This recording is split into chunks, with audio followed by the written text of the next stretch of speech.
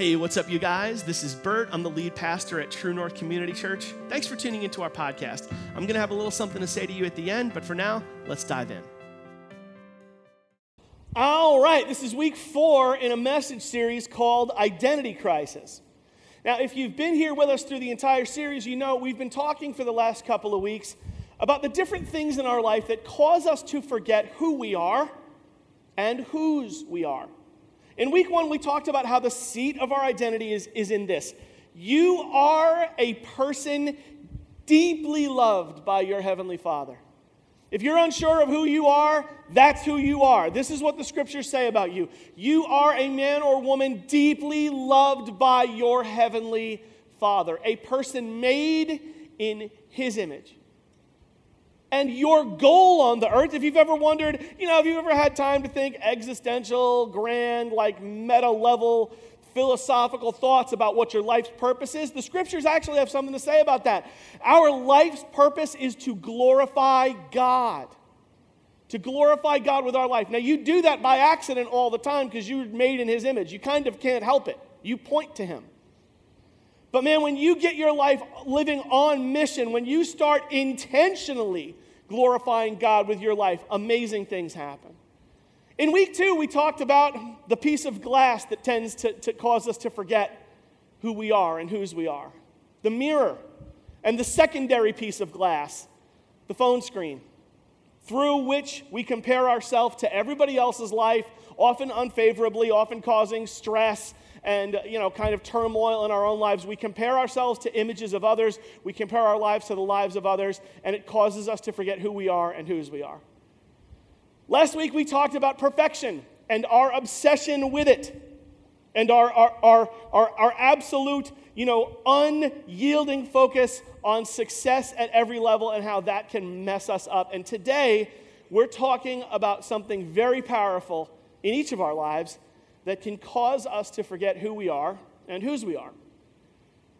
We're talking today about our past, the things we've done, the things that have been done to us. I want you guys to take a little, we're going to do a little memory journey, okay? A little mental journey. I want to encourage you guys to close your eyes. Just close your eyes with me real quick. I know if you're new, you're like, what is this? I don't want to close my eyes. We're not going to try to make you drink any Kool-Aid or anything. Just easy. Just trust me, okay? Close your eyes. No subliminal messages. Send money. Not kidding. Just kidding. Don't worry about that. Seriously, close your eyes for a minute. And remember, travel back with me in your mind to your grammar school classroom.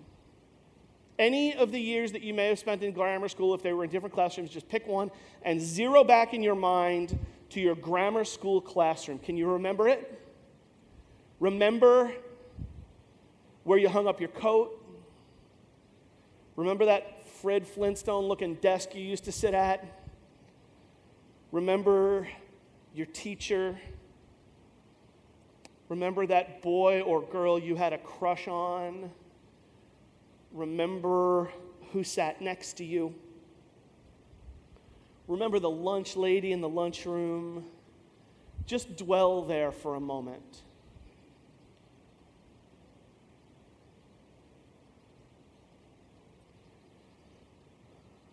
Okay, come back to me now. So pretty cool how fast and how powerfully those messages and those memories return to us, is it not? I mean, for me, that's a long time ago. But I can still remember so vividly that Fred Flintstone-looking desk that I used to sit at. I remember the classroom. I remember all of it. And for some of us, that's a wonderful memory. For some of us, going back to grammar school is just a wonderful thing, and we just, oh yeah, those were such good times. But for others of us, that's a painful journey. Some of us didn't have too good of a time in grammar school or in middle school. How many of you have observed, anybody here besides me, observed that there is no animal on the planet more ruthless or cunning than a middle schooler? Or an older grammar school kid? You've observed that in your life, right? They're like predators. They prey upon one another. It's true. And if you had a difficult time, do you remember? Come on, it hurts, I know, but What did they call you? What was it? Oh, it still comes right back, doesn't it? Oh, it's decades later, but it's right here. It's just right at the surface. Yeah, that was a little bit of my experience. My full name is Bertrand Wallace Crabb.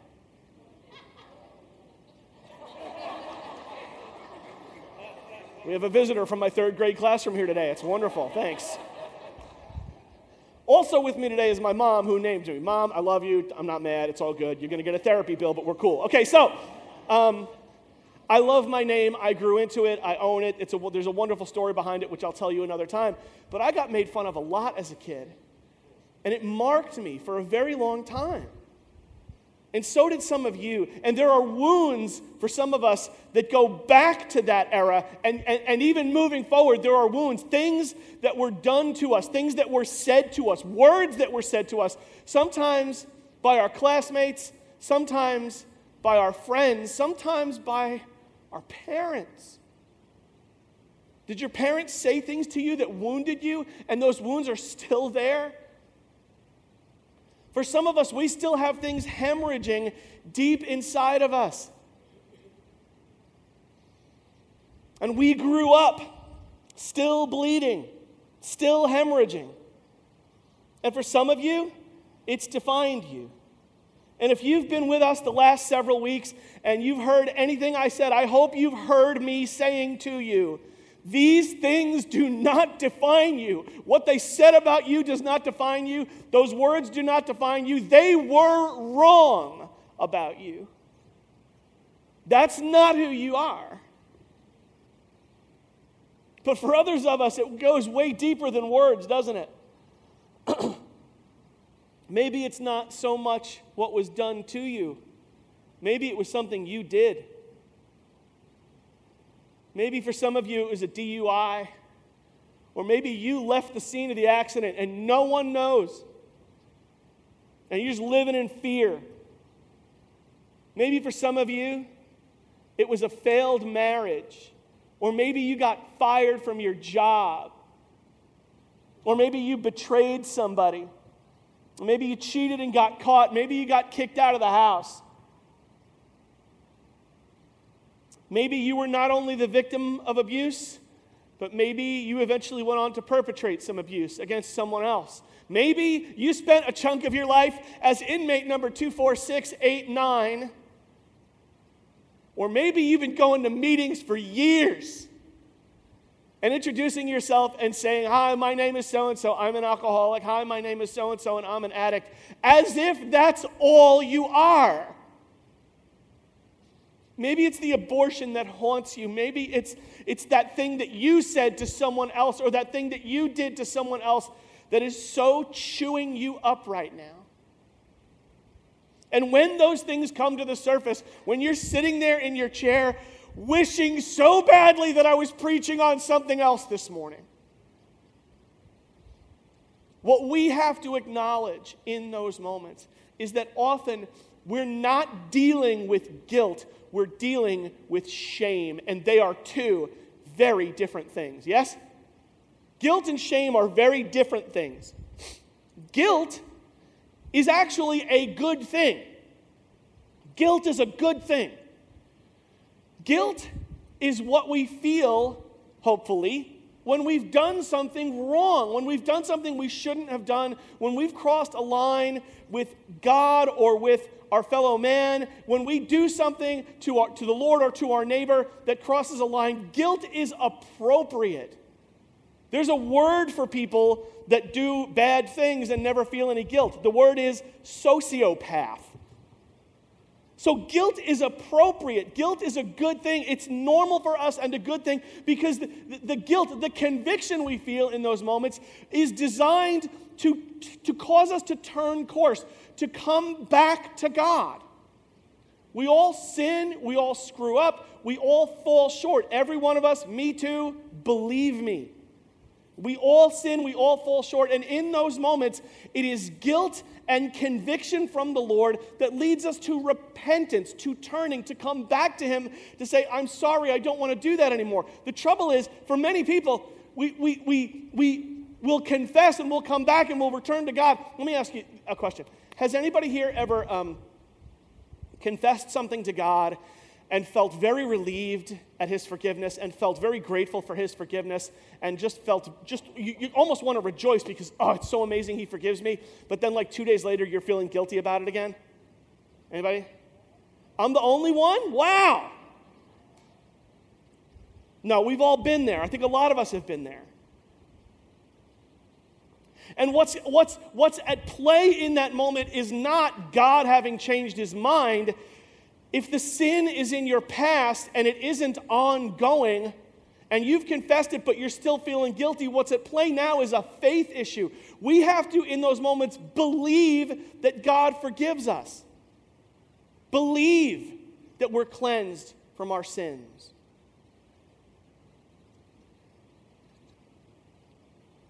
That happens when we come clean, when we repent, when we come to God with honesty.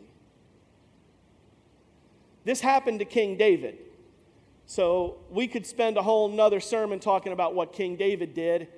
Suffice it to say, he messed up big time. Really, really, really did some things that were horrible. And there was a prophet that came to him and confronted him. And this is how David responded. I'm going to read to you from Psalm 51 from a translation called The Message. Psalm 51. Generous in love, God, give grace, huge in mercy. Wipe out my bad record. Scrub away my guilt. Soak out my sins in your laundry. I know how bad I've been. My sins are staring me down. You're the one I've violated, and you've seen it all, seen the full extent of my evil. You have all the facts before you. Whatever you decide about me is fair. I've been out of step with you for a long time, in the wrong since before I was born. What you're after is truth from the inside out. Enter me then. Conceive a new, true life. Man, I love that closing verse. Conceive a new, true life. Start something new in me. David's words are really telling and really clear. He's come clean. He's come to the throne of God and said, I know I blew it. I know I screwed up. I know I did something terrible. And now I just need God's forgiveness. And when we do that, God forgives us. And our sin is cleansed. And we don't have to live with the guilt of it anymore. And we don't have to let it fester into shame. Shame is what happens when guilt is allowed to fester, when guilt is allowed to get infected. It poisons our system. And some of you know what I mean by shame. And I've been struggling with this myself lately. I want to pull up a stool here and share a couple things with you guys about what's been going on in my life. It has now been just about 2.5 years since my divorce. And if you're new to our church and you've joined us in the last 2.5 years, that may be news to you because I haven't talked about it on the stage since. But if you're new, the lead pastor of our church is divorced. And I've been trying to lead our church and go through all the different things that single people struggle with, that we all struggle with, and it's really, really hard. And I have been, at times, really overcome by shame. And you're going to hear me talk about this some more in the next few weeks. Last month, I had an experience with a group of pastors I was with. I was invited recently to join a coaching cohort. Coaching cohort is basically it's a group of pastors of similar sized churches from different parts of the country. We were invited to gather to learn from each other, to bounce ideas off of each other. It was arranged for us to visit the home of a really, really well-known pastor in California who pastors a large church, and we were going to kind of go and like sit at his feet and learn and sharpen each other. And I was honored to be invited, like really excited to get to be invited. But I was dreading the first night of the gathering because I knew what was going to happen. I knew what was coming. I knew we were going to have to go around the circle. At night we'd have our dinner, and we were staying in an Airbnb, and we all went to our rooms, and then we went outside, and we kind of circled up around a fire pit in the backyard and kind of just hung out, and some guys lit a cigar, and we're kind of just talking and sharing life, and we going around the circle. The guy running the thing says, all right, let's go around the circle, introduce yourself, give your life story, and sure enough, going around the circle, and every single one of these guys is married. I'm the only divorced guy in the group. And to be a divorced pastor, it just sucks. So, because the shame of it, I just felt like such a failure. And I was dreading it. I mean, I could still remember this feeling. It's so close to me.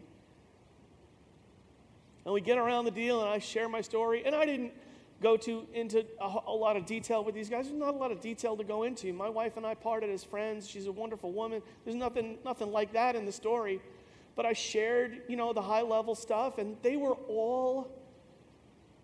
every one of them was so gracious and so kind, and they shared some of their struggles, and it was, afterwards, it was not a thing. Once it was out in the open, it was like not a thing anymore. But the fear and the shame of it, leading right up to that moment.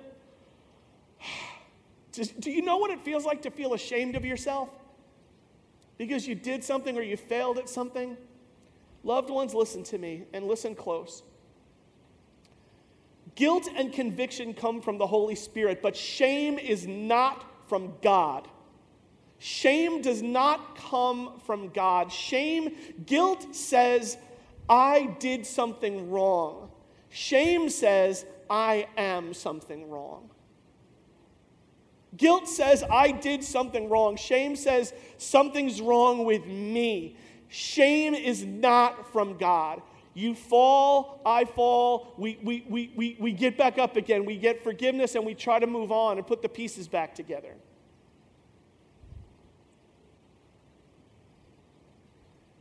It's really, really, really difficult, though, to fight that off once it's got its hooks into us. There's only one thing that can fully and finally abolish shame. Shame is a powerful enemy. How many of you guys know that? Shame is a powerful enemy. When shame has its hooks into you, when you feel like you're feeling terrible about yourself, and it's like, when shame comes over you, it's like a dark cloud. It's like a thick blanket soaked in water that you can't breathe through, and it dampens everything and clouds everything, and it affects everything.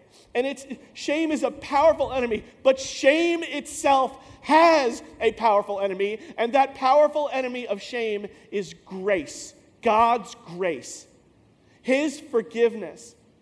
The words in the scriptures that we have about how He feels about us when we turn back to Him. I'm going to hit you with some verses now, kind of rapid fire from different parts of the Bible so we can kind of get a real picture of how God feels about stuff like this. This is from beginning with the book of Isaiah, the prophet Isaiah.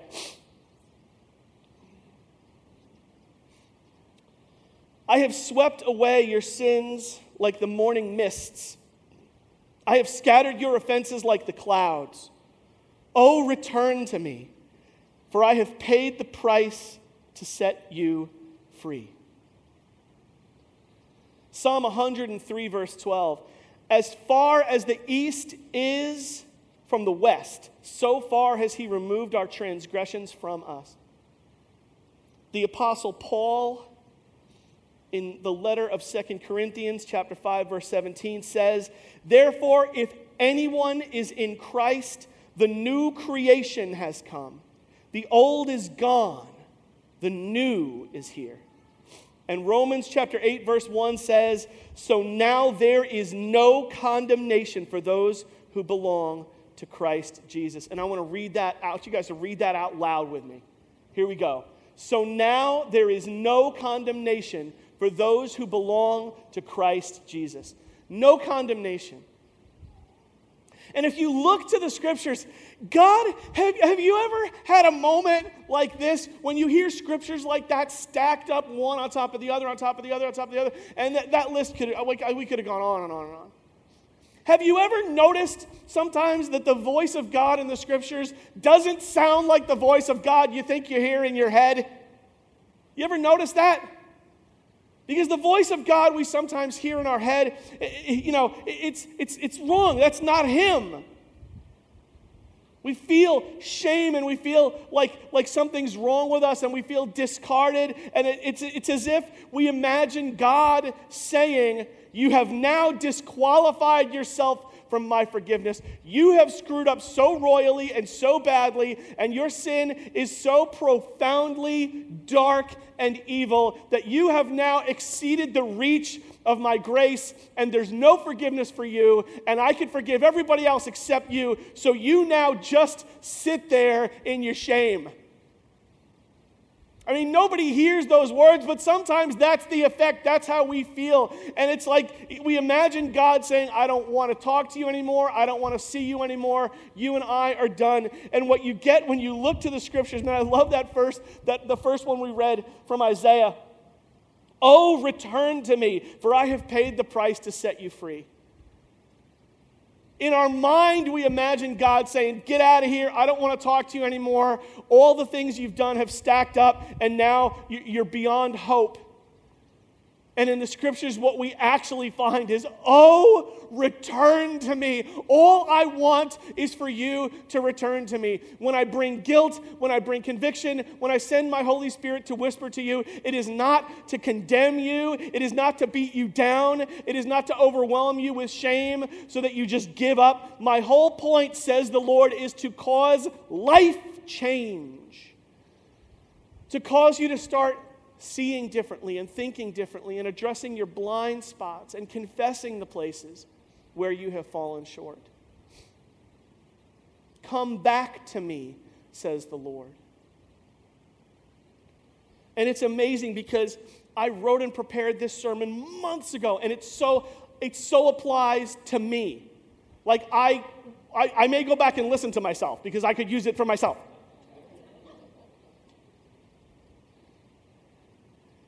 Loved ones, there'll always be voices of condemnation. The scriptures give the devil a name. They call him the accuser.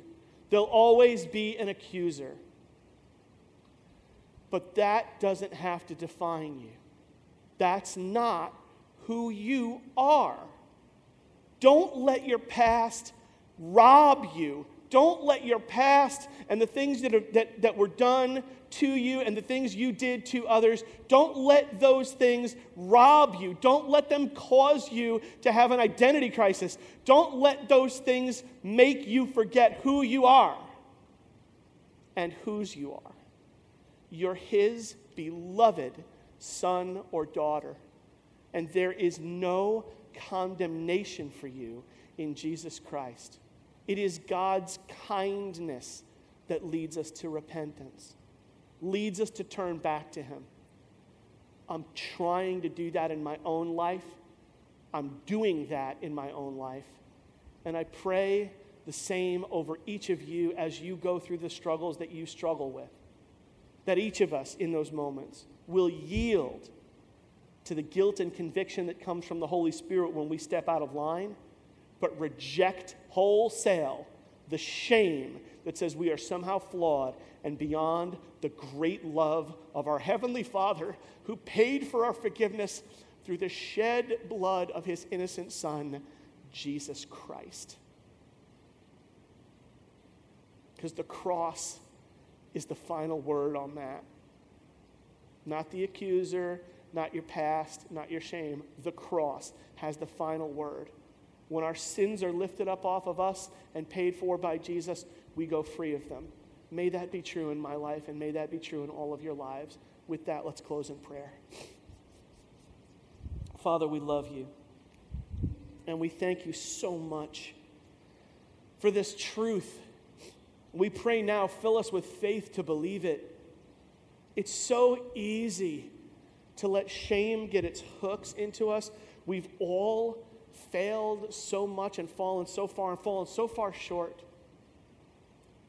It's just easy to be overwhelmed by terrible feelings. Father, we're praying, each of us, give us faith enough to believe that you really do want us back, call us back to you. Desire in your heart, Father, to forgive us. Help us put our faith in that forgiveness and say no forever to the shame and accusation that comes from the enemy. May it be so in all of our lives. We pray together in Jesus' name. Amen. Hey, thanks once again for taking the time to listen. It's an honor to have you with us.